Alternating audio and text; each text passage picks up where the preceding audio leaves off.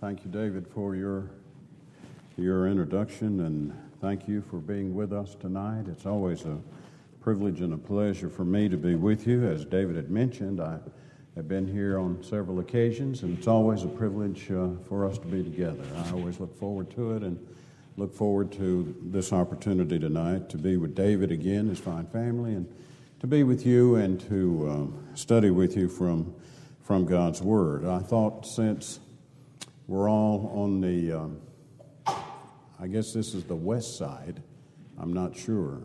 I'll speak to the west side congregation tonight, and then later, some other time, perhaps I'll get a chance to talk to the east side congregation. But right now, we'll talk to the west side congregation. I thought, and it was my suggestion, why don't I just speak from the floor if it's okay? And they said, sure, that'd be fine. So I'm all wired up, and I'm here ready to go, and I'm very thankful for the opportunity that you gave me. The subject is a very interesting subject that you have proposed tonight. And first of all, I want to commend you for your desire to want to know, what does the Bible say? A lot of times somebody will bring up a subject to me, and that's always my favorite statement. Yes, but what does the Bible say? And you've asked that tonight. You've asked, what does the Bible say about strong worship as opposed to entertainment? And you've really asked a very important question.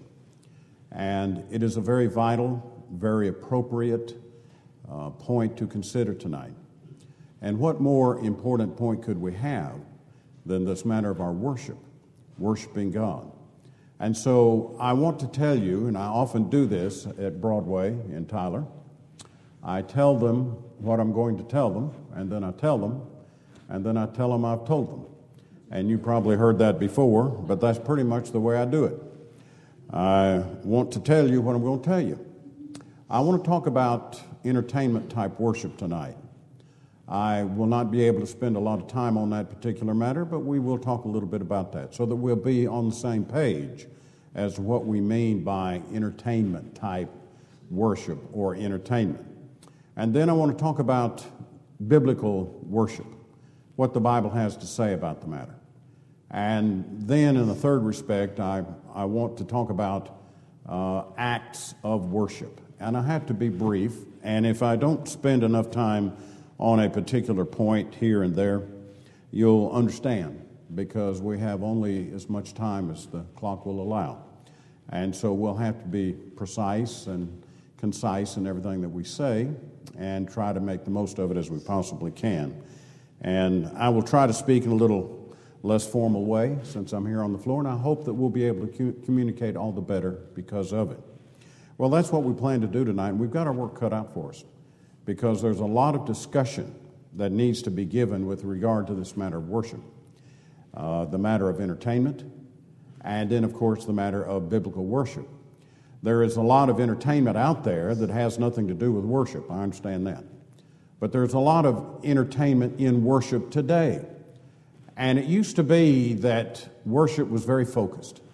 It used to be that we were very focused on praising God and giving God the glory, and focused in a very reverential way in studying God's Word and the presentation of God's Word in our worship. But things have changed considerably, so much so that sometimes we see new approaches and drastic changes with regard to worship, even among us as the churches of our Lord. It's certainly that way with regard to denominational churches that are out there. But even among us, we see a lot of drastic changes. And so let's talk a little bit about that tonight. The focus has changed from being such a God-centered worship, more of an us-centered worship, whereby the worship is concerned more with ourselves and what we want. So the appeal, in many respects, is if you want to go camping this weekend, that's okay. Or if you want to play golf, that's okay. Or if you want to visit the family, that's okay, because we can devise a quick worship service for you. And we can come up with a quick worship service that you can come and do something religious and then go on your way for the weekend and do whatever the weekend wants to do. David had mentioned about me going to California, and I was there 11 years. And that was always something that kind of presented itself. Always on the weekend, folks wanted to go play and go to the ocean or go to the mountains or go to the desert or go to the camping or whatever. And those are good things in and of themselves. But where does worship play in this particular matter? A lot of people want to accommodate that, and thus worship now is minimized, worship is marginalized, so that people can go do and play and do what they want to. And old songs, are you tired of Amazing Grace? Are you tired of Rock of Ages? Well, we got a fix for that. We got a lot of new songs that we sing. And we sing these new songs like Me and Jesus, We Got a Thing Going Together. And songs like that are the rage, and come and worship with us because we got all these new songs going. And if it's rhythm you like, then we can really add that to the worship service too, because we have a lot of hand clapping, foot stomping, swaying, and we really get with the gospel boogie where we go to church. We really fan the emotions there. I was talking to one of these fellows one time, and he said, you really come, you ought to go to church where I go to church, because we really got a rockin' church, man. We really got a rockin' church. That's the approach today. Are you tired of preaching? Well, we can change all that. We don't have preaching at worship service at our church, as they say. We have sharing sessions. The sharing session talks about personal experiences. And you'll come into a group, and rather than hear the preaching of the Word of God, there's the personal experiences that are shared, frustrations are aired, opinions are given, and you can talk about your unsafe conditions on the job, and you can talk about losing weight and weight control and how to take advantage of the current tax laws. And if you have problems with sin and redemption and salvation, don't worry about that. Because where we go now in worship service, it's all about self-esteem. And we're more concerned about healing. And we don't talk about things like sin. We just don't talk about that. What we do talk about are ways and means to improve your skills in conversation and trying to get along with people more. Bible class has changed too. Now we watch Andy Griffith for Bible class. You think that doesn't happen, but it does. And while the class watches an episode of Andy Griffith, and I always enjoyed that at home, but not at Bible class, but that now supplements the curriculum of the Bible class. So Andy and Barney wrestle with a moral issue. Then after the Andy Griffith show's over and the class has finished seeing that, then the class discusses back and forth just exactly how one should or should not act or behave relative to that situation. And so you see how things have drastically changed. And as one of their preachers, their progressive type preachers, put it to me as I was talking to him, he said, Jim, you're going to have to get modern. If you don't get modern, then you're going to lose the people, and the people are not going to be interested in coming to worship service and Bible study anymore. Well, I want to present a fact to you and to all these good folks that I have been talking to and researching and studying. Here's a fact that you may have forgotten. There's a Bible out there. That Bible came from heaven. It didn't come from Hollywood. That Bible is an amazing book. In fact, it's the most amazing book in all the world. It is my favorite book. I've devoted my life to studying the Bible. David has too. You all have as well. We want to learn as much as we possibly can from the pages of the Bible because it has the mind of God. And isn't that amazing? We can read the mind of God in a language that we understand. And we carry it around in a single volume. So the question is, what does God really want? Does God want this kind of worship, which is more of entertainment style? Does God want this kind of worship that is marginalized so that we can go out and be entertained and do the fun things that we want to on the weekend? Or allow that entertainment atmosphere to permeate into our worship service, so much so that one begins to wonder, are we really worshiping God or entertaining ourselves? What does the Bible say? And that's why you brought me here tonight. You wanted me to discuss what does the Bible say about. And so I devote my time to this discussion of what does the Bible say about worship. as opposed to entertainment. Strong worship as opposed to entertainment. And that's what I'm going to consider with you. And I want to remember that Paul said in Colossians 2 and 23 that in that regard there is a thing called will worship. Will worship is human worship. Precepts and teaching that comes from the mind of men rather than from the mind of God. But the spiritually minded person is going to be more concerned about what does God say. The spiritually minded person is going to be more concerned about His will for my life rather than what I want it to be. What does the Bible say for me? And there in turn, I want to apply myself to it. Let's talk a little bit about that now from this perspective. And that is the word worship as it comes to us, both from the Old Testament and the New Testament. There's a lot about that.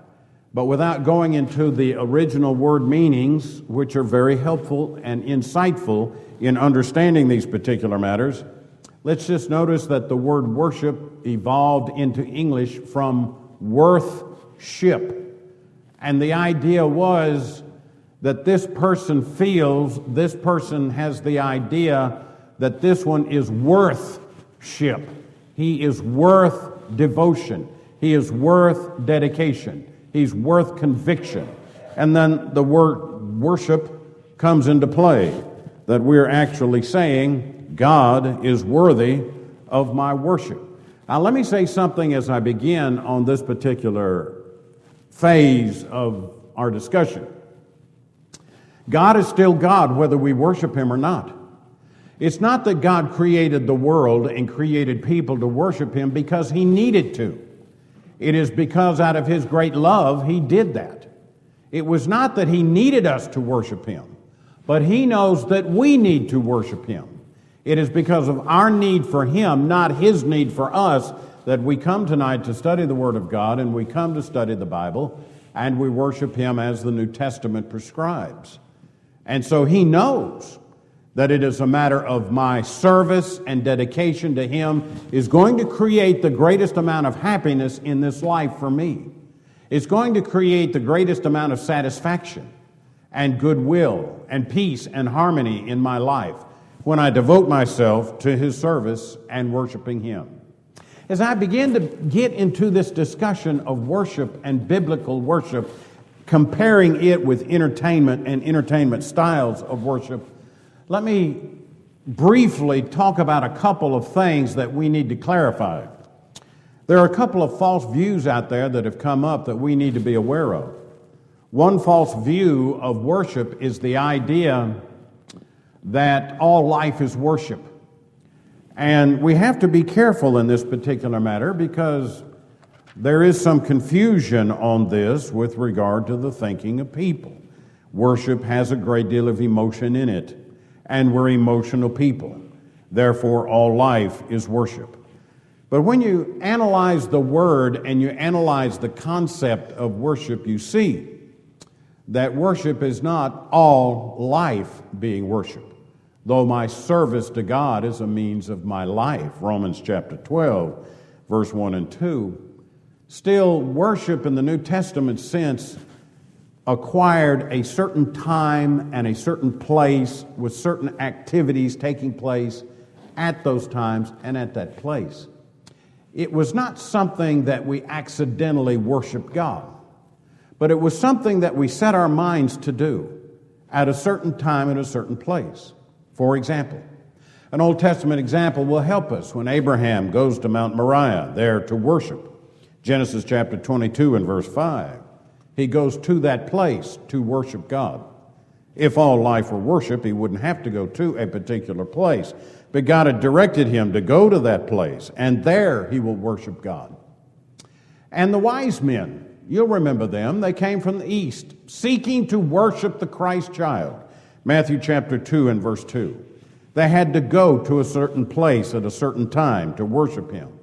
Therefore, this notion, which seems to become even more popular, the idea that all life is worship, needs serious consideration because it really doesn't reflect the concept of worship either in the Old Testament or the New Testament, whereby worship is described as a set of acts done at a certain place and a certain time and in a certain way. Here's another notion that we need to dispel as we continue into our discussion and we get deeper and deeper into this comparison between actual biblical worship and what the Bible says and entertainment, whether it be entertainment in worship or entertainment taking us away from worship, and that is the idea that worship is unregulated. You can do whatever you please in worship, they say. It doesn't matter because God has not told us any particular thing or any way in which we should worship. If you want to worship that way, that's fine. If you don't want to worship that way and worship some other way, that's fine also, they say. But that's a false notion. This notion's been around a long time, that God has not regulated worship. For example, there is Jeroboam, the son of Nebat, who led Israel to sin. In 1 Kings chapter 12, he initiated calf worship, Dan and Bethel. Instead of going down to Jerusalem as God had prescribed and taught, he said, I don't want to lose the people, I don't want to lose the crowd, so I'll keep them up here in the northern portion of the kingdom. You'll remember that the kingdom had divided at the death of Solomon. 10 tribes went to the north after Jeroboam, 2 tribes stayed in the south after Rehoboam. And there, those 2 tribes, Judah and Benjamin, remained faithful to God for some time. They would become unfaithful as well. But the 10 northern tribes left and followed this progressive idea of worship. He came up with his own priesthood. He came up with his own places of worship. He came up with his own system whereby they would worship God rather than worship God the way God had prescribed or regulated. And so 21 times in the pages of the Old Testament, it is said of Jeroboam that he had led Israel to sin. This idea that there is no regulation, there is no way, you can worship any way you want to, is a false notion. It is not found in the pages of the Bible. But let me restrict myself more to what the New Testament teaches. And with your Bible, I'm sure that you're familiar with some of these passages. But I'd like to turn to John chapter 4, and you might surmise that I would go to John 4 because that is really a classic text on this matter of worship, and I'm going to use verse 24 as the outline for the rest of my discussion with you tonight. Here Jesus had been baptized by John in the Jordan and had been tempted of the devil in the wilderness, Matthew chapter 4. And he goes, the Bible talks about, down to Jerusalem and there observes the first Passover during his earthly ministry. John tells us of this. And then after leaving Nicodemus and leaving the city of Jerusalem, he preaches out in the Judean area and works his way back north to Galilee. Most of the time, they would ford the Jordan and go on the east side of the Jordan River to go around the region called Samaria. They hated the Samaritans that much. And then they would ford the Jordan again on the northern end of Samaria into the foothills of Galilee and go on into the north. Jesus does not do that. He goes right up through the central portion of Palestine and comes and meets that woman at the well in John chapter 4. And this very historic statement really takes place, discussion about worship. And she's amazed that Jesus, being a Jew, actually speaks to her as a Samaritan, which shows the loving kindness and consideration that Jesus had toward all people. It didn't matter whether she was a Samaritan or not.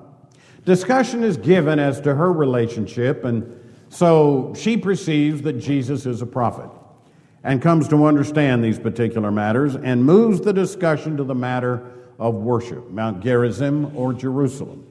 Jesus, in a very kind way, corrects her misunderstanding and moves her back unto the subject at hand, which is a wonderful pattern for us in our discussions with people outside the body of Christ. He comes to about verse 23 in John chapter 4.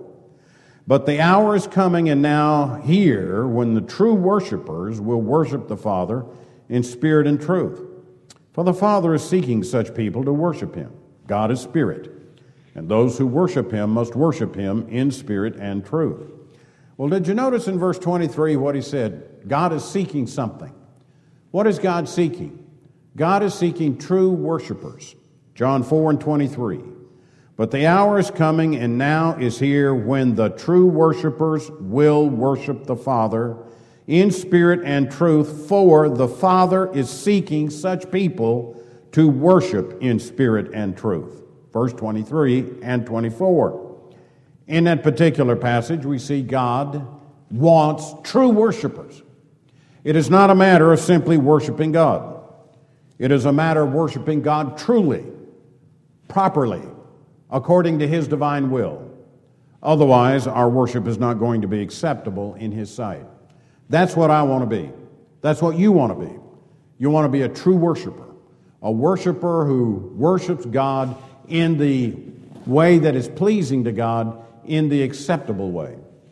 Now, it's in verse 24 that I took the outline that I want to follow tonight. God is spirit, and those who worship Him must worship in spirit and truth. I saw 3 points in John 4 and 24 that really helped me understand worship properly as I compare entertainment with strong worship. The thing that I see, first of all, is the object of worship. And he identifies the object as God. God is spirit. And then he talks about the attitude that I should have in worship. Those who worship Him must worship Him in spirit.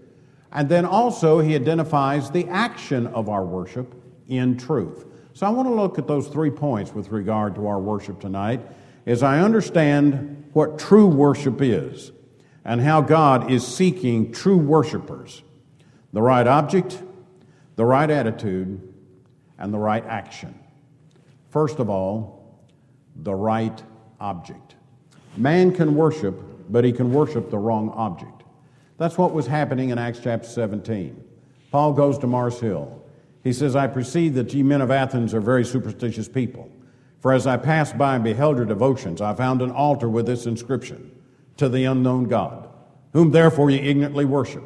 Him declare I unto you. And he launches into that wonderful discussion about God.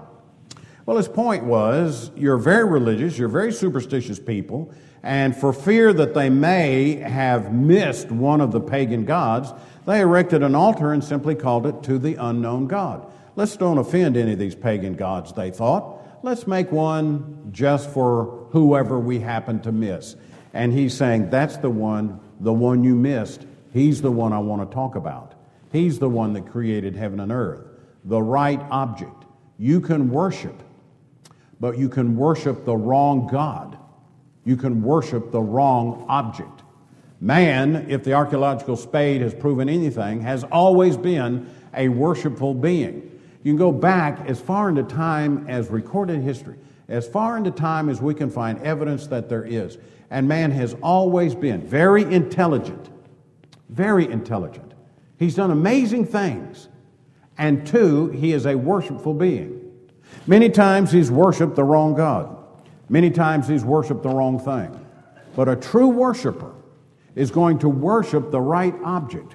And the right object is God. In Matthew chapter 4 and verse 10, there Jesus is tempted of the devil. And there were 3 temptations that the devil poses to him. And we're very grateful that Jesus resisted those temptations and refused to sin. And we're very thankful tonight that that surely is the case. But he comes down to that 3rd temptation.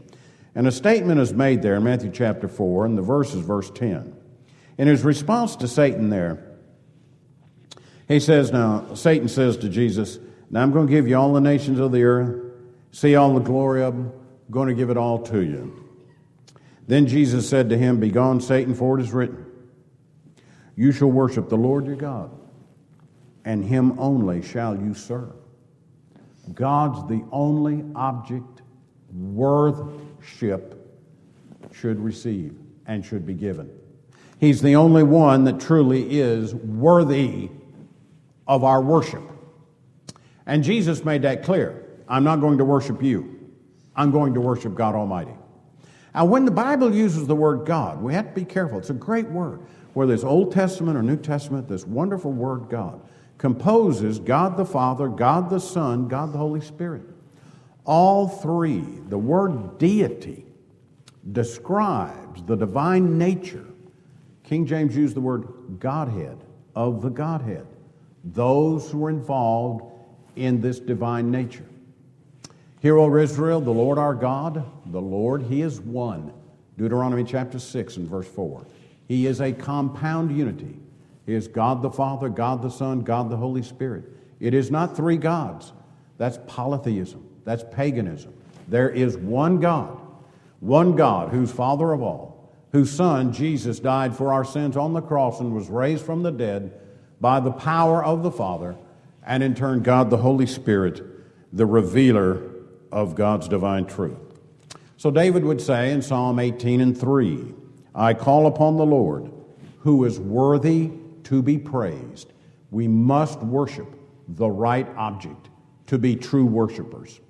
Now we're comparing, keep in mind, the entertainment style, as I mentioned a moment ago, along with what the Bible has to say. And the Bible is making very clear we've got to worship God Almighty. That means we do not worship angels. And there's always a temptation upon the part of people to worship angels, both ancient people and modern people.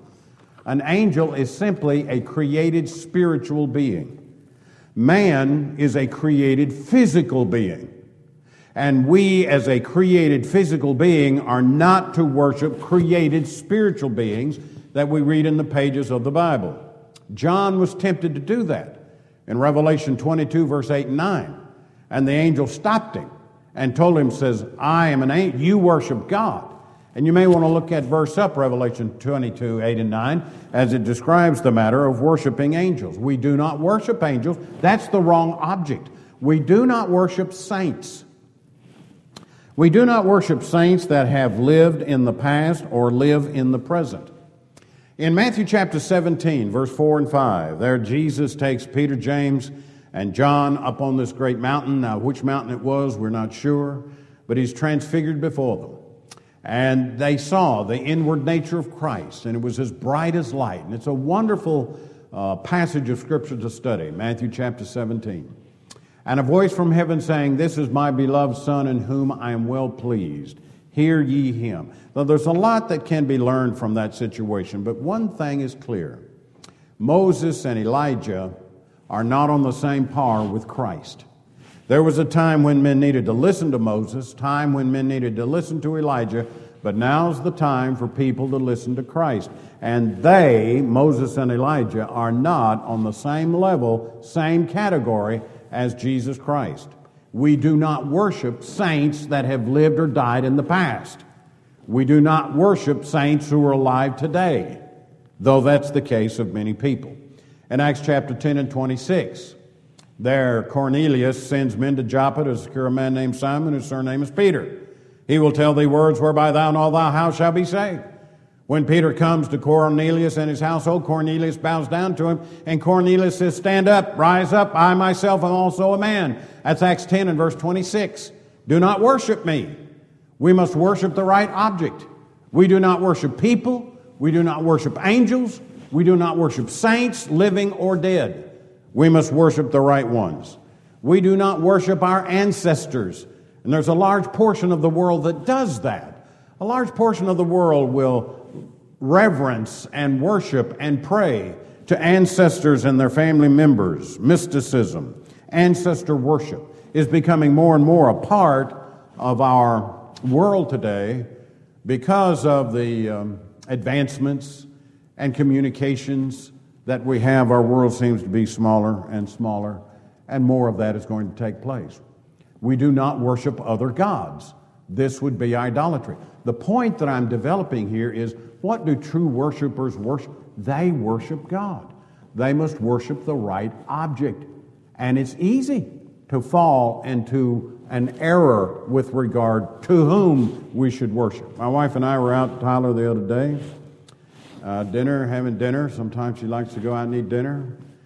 And I say, Yes, dear, where should we go? And she says, I don't know, where do you want to go? And I said, I don't know, where do you want to go? And finally, between negotiations, we come up with a place agreeable. And so she says, well, let's try this new, I don't know how to pronounce the name, Oriental type of name. Okay, I can't recall it, and I don't know how to say it. But it's some Oriental type of restaurant. And so we go over there, and she says, how do you like it? I said, I don't like it. I said, how do you like yours? She says, I don't like it. I said, why don't we pay and get out of here? She says, okay. So I go over there to pay, and at the floor, there's this little pagan god at the cash register. And I'm looking down at this thing, and I thought, what in the world is all this about? And they got fruit and they got vegetables laying down there on the floor to this pagan god. And I think that thing's eating better than I did tonight. But anyway, I paid, and Carol and I got out of there. And I'm trying to be charitable with regard to my description of the, whatever that was. The point I'm making is, idolatry is all over the world. The wrong objects. People worship the wrong objects. True worshipers worship God, the right object. John 4 and 24. But I must press on, because I said there was a second point that it was making there with regard to true worshipers. True worshipers have the right attitude and the right spirit. Now, I've worked with that and struggled with the construction of this particular sentence and exactly how it comes up. But I think Linsky puts it best. The whole soul is thrown into the worship when he references the matter of spirit. I really think, though we don't have time to develop it, God is spirit, and he is beyond limitation. There are no limitations with God. He's not bound by any kind of building. He's not bound by any kind of time. And that kind of God must be worshiped in that kind of way. God is spirit, and we must worship him in spirit. But to help us understand, I think it's best for us to look at it from the standpoint of his reference to my sincerity and the disposition of my heart in worship service. That's much of what he's getting at, and these lexicographers and grammarians are emphasizing that with regard to the word spirit in John 4 and 24. Now again, I've wrestled with that. Exactly what is he referencing there in that matter of spirit? But I think that's the best way to understand it. You'll remember Joshua in Joshua 24 in the Old Testament. He said that, now therefore fear God and serve him in sincerity and in truth. And that's the idea that Jesus is getting at with the Samaritan woman in John 4:24. Our sincerity and truth must be an important part of our worship service. What good does it do us if we just go through the motions? Now, there's always a tendency there, and we must resist it, because we come and worship, and come and worship, and come and worship. We go through this, and we go through this, and we say, well, you know, we've always done this way. Now my mind's wandering around, and my mind is thinking over here or thinking over there. We must resist this. Isaiah chapter 1 was a great chapter on that very point, where Isaiah is scolding in a bold way the Old Testament people of Judah, southern Israel, because of the meaninglessness of their worship. They were going through the motions, but it didn't mean anything. Their attitude was all wrong. It must be a matter of sincerity, and it must be a matter of truth. Let me illustrate that. Let's go to 1 Corinthians chapter 11. And this important matter of worship cannot be ignored. And he discusses the matter of the nature of the Lord's Supper, but then he is very strong on this matter of how our hearts ought to be focused on the Lord's Supper. Verse 27. Whoever therefore eats the bread and drinks the cup of the Lord in an unworthy manner will be guilty discerning the body and blood of the Lord. Let a person examine himself then, and so eat of the bread and drink of the cup. For anyone, verse 29, who eats and drinks without discerning the body, eats and drinks judgment on himself. Some look at that word body there meaning the church, but I don't think he means the church there when he refers to the body. I think contextually we'd have to say he's still talking about the body of the Lord. But the focus of verse 29 is discerning. He's saying, now, make sure that your focus is on that bread and that fruit of the vine, discerning the body of the Lord. For when you don't, if you look at it in a frivolous way, in a ho-hum way, in a way in which, here it is again, soon this will be all over and I can go home. Then there's a matter of guilt and there's a matter of judgment. And we need to be very careful here for anyone. 1 Corinthians 11. And you can read this verse in verse 29. For anyone who eats and drinks without discerning the body eats and drinks judgment on himself. And I think what he's saying there is, if your heart's not in it and if your mind is not focused on it, then you're headed down the wrong way. And the path that you're headed down is the pathway toward apostasy. Because you're taking the Lord's Supper in such a frivolous, insincere way. True worshipers, you see, have their heart in it. True worshipers, as Linsky put it, a grammarian, very fine expositor, throws their souls into it. It's a part of their heart. It's a part of their life. That is why many of you, verse 30, are weak and ill, and some have died. I'd love to read more of that context, but I better not. I'll stop at verse 29. And I think that's a wonderful verse to consider, and I'd love to consider it, but I better not. Therefore, let us, just simply because of time, let us be careful. Let us be careful to put our heart and our soul into our worship. Now, here's some points that we need to be very careful about. When we're talking about the right attitude, let's consider some bad attitudes, wrong attitudes. One attitude that's all wrong is an arrogant attitude in worship. You see that in Luke chapter 18, and I know that you're very familiar with this individual, but in Luke chapter 18, he had a very arrogant attitude with regard to his worship, and God condemns that. We need not have that. This is the Pharisee and the publican. He also told the parable to some who trusted in themselves that they were righteous and threatened others with contempt. Two men went up into the temple to pray. One a Pharisee, the other tax collector. Pharisee, standing by himself, prayed thus, God, I thank you that I'm not like other men, extortioners, unjust, adulterers, or even like this tax collector. I fast twice a week, I give tithes to all that I get.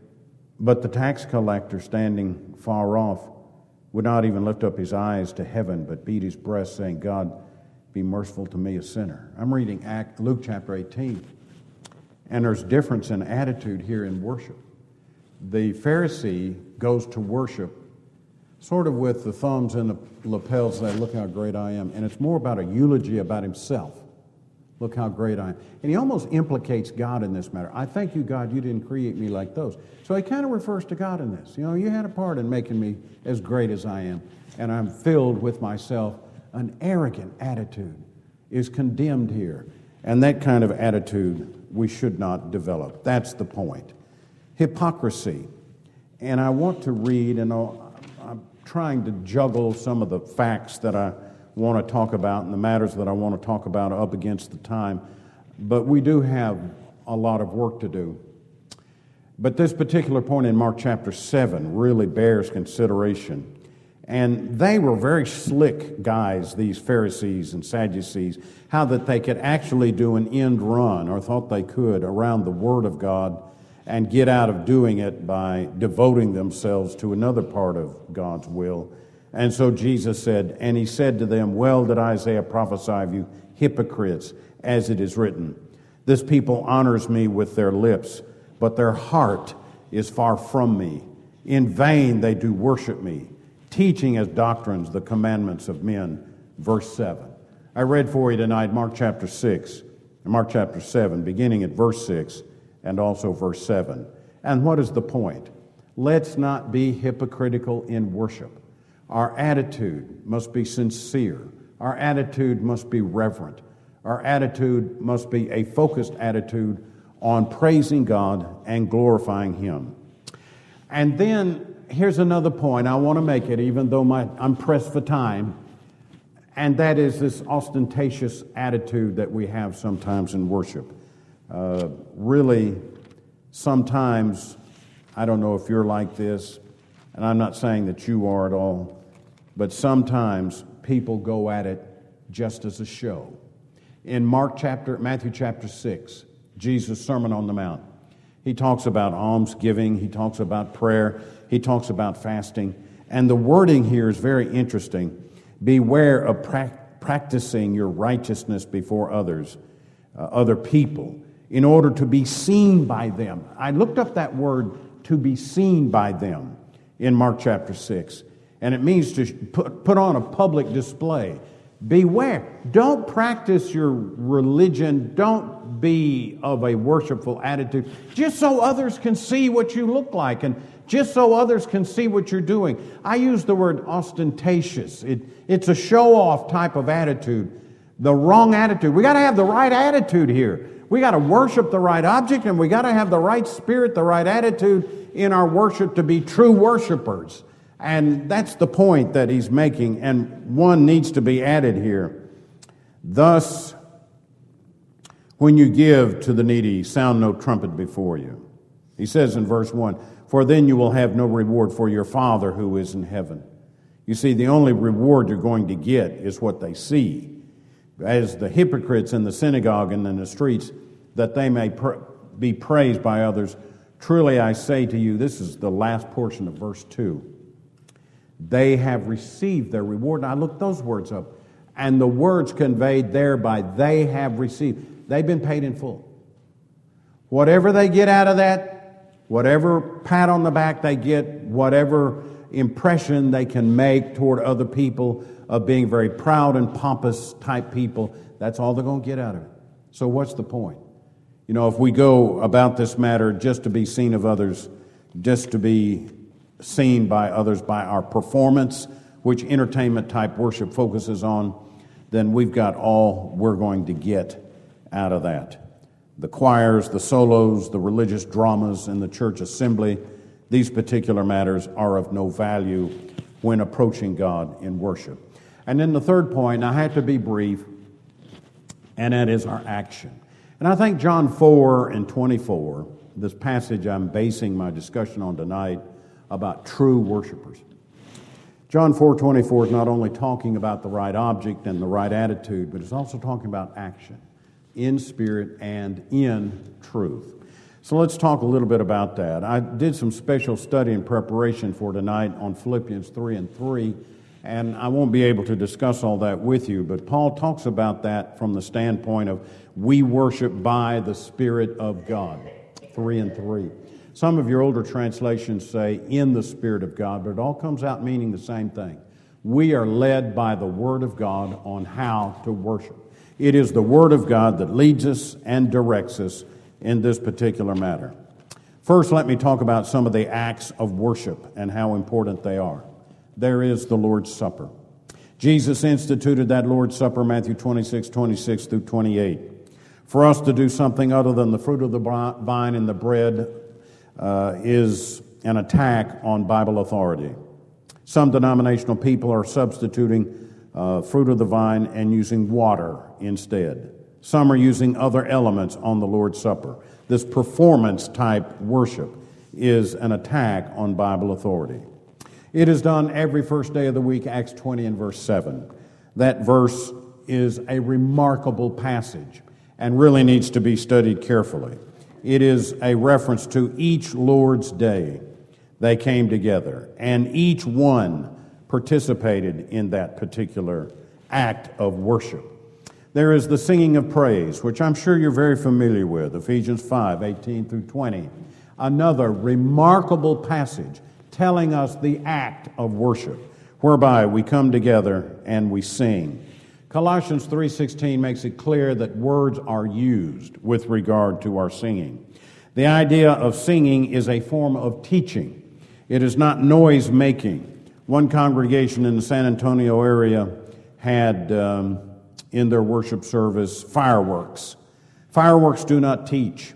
Humming, clapping, whistling, foot stomping, instruments of music, mechanical instruments of music, erode away biblical authority.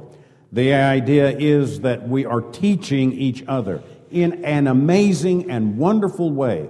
When this man gets up there and he leads us in our singing, we are studying together, learning together, admonishing one another, together. And what do we sing? Psalms, hymns, and spiritual songs. Patriotic songs and praises of our nation and that kind of thing really do not have authority in the pages of the Bible. Each of us are doing this one to the other. The reflexive pronoun there is very insightful, in which it says that we all sing together. Prayer, what a wonderful blessing for the child of God, Galatians 3:26 and 27. And yet that prayer is to be in harmony with the Word of God, 1 John 5 and 14. The prayers in the assembly are led by the males of the assembly, 1 Timothy 2 verse 8. Paul made clear this was not just a local matter, but it was a universal matter. The giving of our means is found for us in 1 Corinthians 16, 1 and 2. Again, it was something that was done on a weekly basis.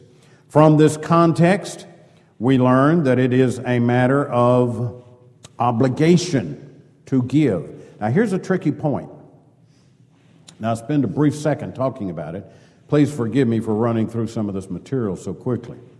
But here's kind of a tricky point. I'm obligated to give, but I've got to enjoy it. I'm obligated to give, but I'm to learn to enjoy the opportunity to give of my means.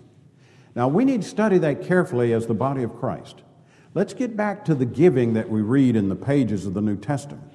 I'm obligated to give, but I am to grow and mature spiritually to the point where I see the benefit of it, the value of it, and the blessing of it. I'm not to give grudgingly or disparagingly. And the Bible is very clear about that particular matter. My giving to the work and the cause of Christ is not tipping. When Carol and I go to a restaurant, that kind of thing, the waiter, waitress expects a tip, and she or he works real hard to bring everything and fill up the iced tea. She likes iced tea, I drink water, that kind of thing, and keep bringing it out, and they want a tip, and it's our custom to tip. But giving to the body of Christ is not tipping. Giving to the body of Christ is obligatory. And 1 Corinthians 16, 1 and 2 makes it very clear. It is a part of our worship, and we need more study on that, brethren. We need more study on that at Broadway, I know, with regard to giving, though they are a very giving congregation of people. Teaching, of course, is another matter with regard to the principles of what acts should be conducted in the worship service. The teaching of the Word of God. The males of the congregation are to teach in a public way. It is the Word of God that is to be taught, 2 Timothy 3, 16 and 17. That is what is profitable for doctrine, for reproof, for correction, for instruction in righteousness. Not only must men do the teaching, but faithful men must do the teaching. 2 Timothy chapter 2, verse 2. One who is unfaithful should not be up there teaching God's Word. Not only should faithful men be teaching, but faithful men who are able should do the teaching. That is, people who have developed skills and abilities and have the instructional ability to teach others the Word of God. Not only should it be faithful men who are able, but they should teach plainly the Word of God. It is not a lot of theological double talk that we need. We need the straight talk of the Word of God, and then we need to apply it to our lives. And I tell the good folks at Broadway, and I keep reminding myself of this particular matter, that I want this Word of God to go in this ear and make a left turn. Let me tell you how it works at my house. When I go somewhere, my wife goes with me. She tells me how to drive. And she does a very good job at it. There's no reason for me to ever get lost. With GPS and my wife Carol sitting in the front seat, I can always find the right way to go. She has a tendency to tell me how to do this. Bless her heart. And she's generally right. And she'll say to me, "You missed the left turn." Okay, let me turn this thing around, see if I can get back. You missed the left turn there. I don't want that to happen with me in the Bible. I don't want to miss the left turn. I want it to go into this ear. And when it's in my head here, I want to make the left turn and go right down into my heart. If it misses the left turn, it's going to go right out this other ear. This word goes in one ear and right out the other ear unless I make the left turn. And that's what we've got to do tonight. We've got to study this word in such a fashion that we put proper application to the word. Let's make the left turn and put it deep down into our hearts. Therefore, whether it be liberalism on the far left, legalism on the far right, entertainment and progressiveness, which many want to involve themselves in, there is a strict distinction, a dichotomy between entertainment and strong worship. God has told us what strong worship is about. True worshipers worship the right God with the right heart and in the right way. And that's what we want to do. We don't want to miss a left turn here. We want this from in our heads to go right down into our hearts. Now, if I'm speaking to someone tonight who's never obeyed the gospel of Christ, I urge you to do it tonight. If you're visiting here and you really do not know or understand these particular matters, you can see how important worship is to us. And I hope that you'll come to understand how important it is for you to repent of your sins and confess your faith in Jesus Christ and to be baptized into Christ for the remission of your sins. And if you've not been faithful to Christ, then repent of that tonight and become a faithful child of God right now. Now, maybe you don't understand enough. Let's get together and study it. And the only stipulation that we would put on our study would be whatever the Bible says is right, and we're going to go by it. If the Bible says do it, we're going to do it. If the Bible says leave it alone, we're going to leave it alone. And we're going to be pleasing to God, and we're going to let this Bible lead us all the way through life and into heaven. Won't you come now? While together we stand and while we sing.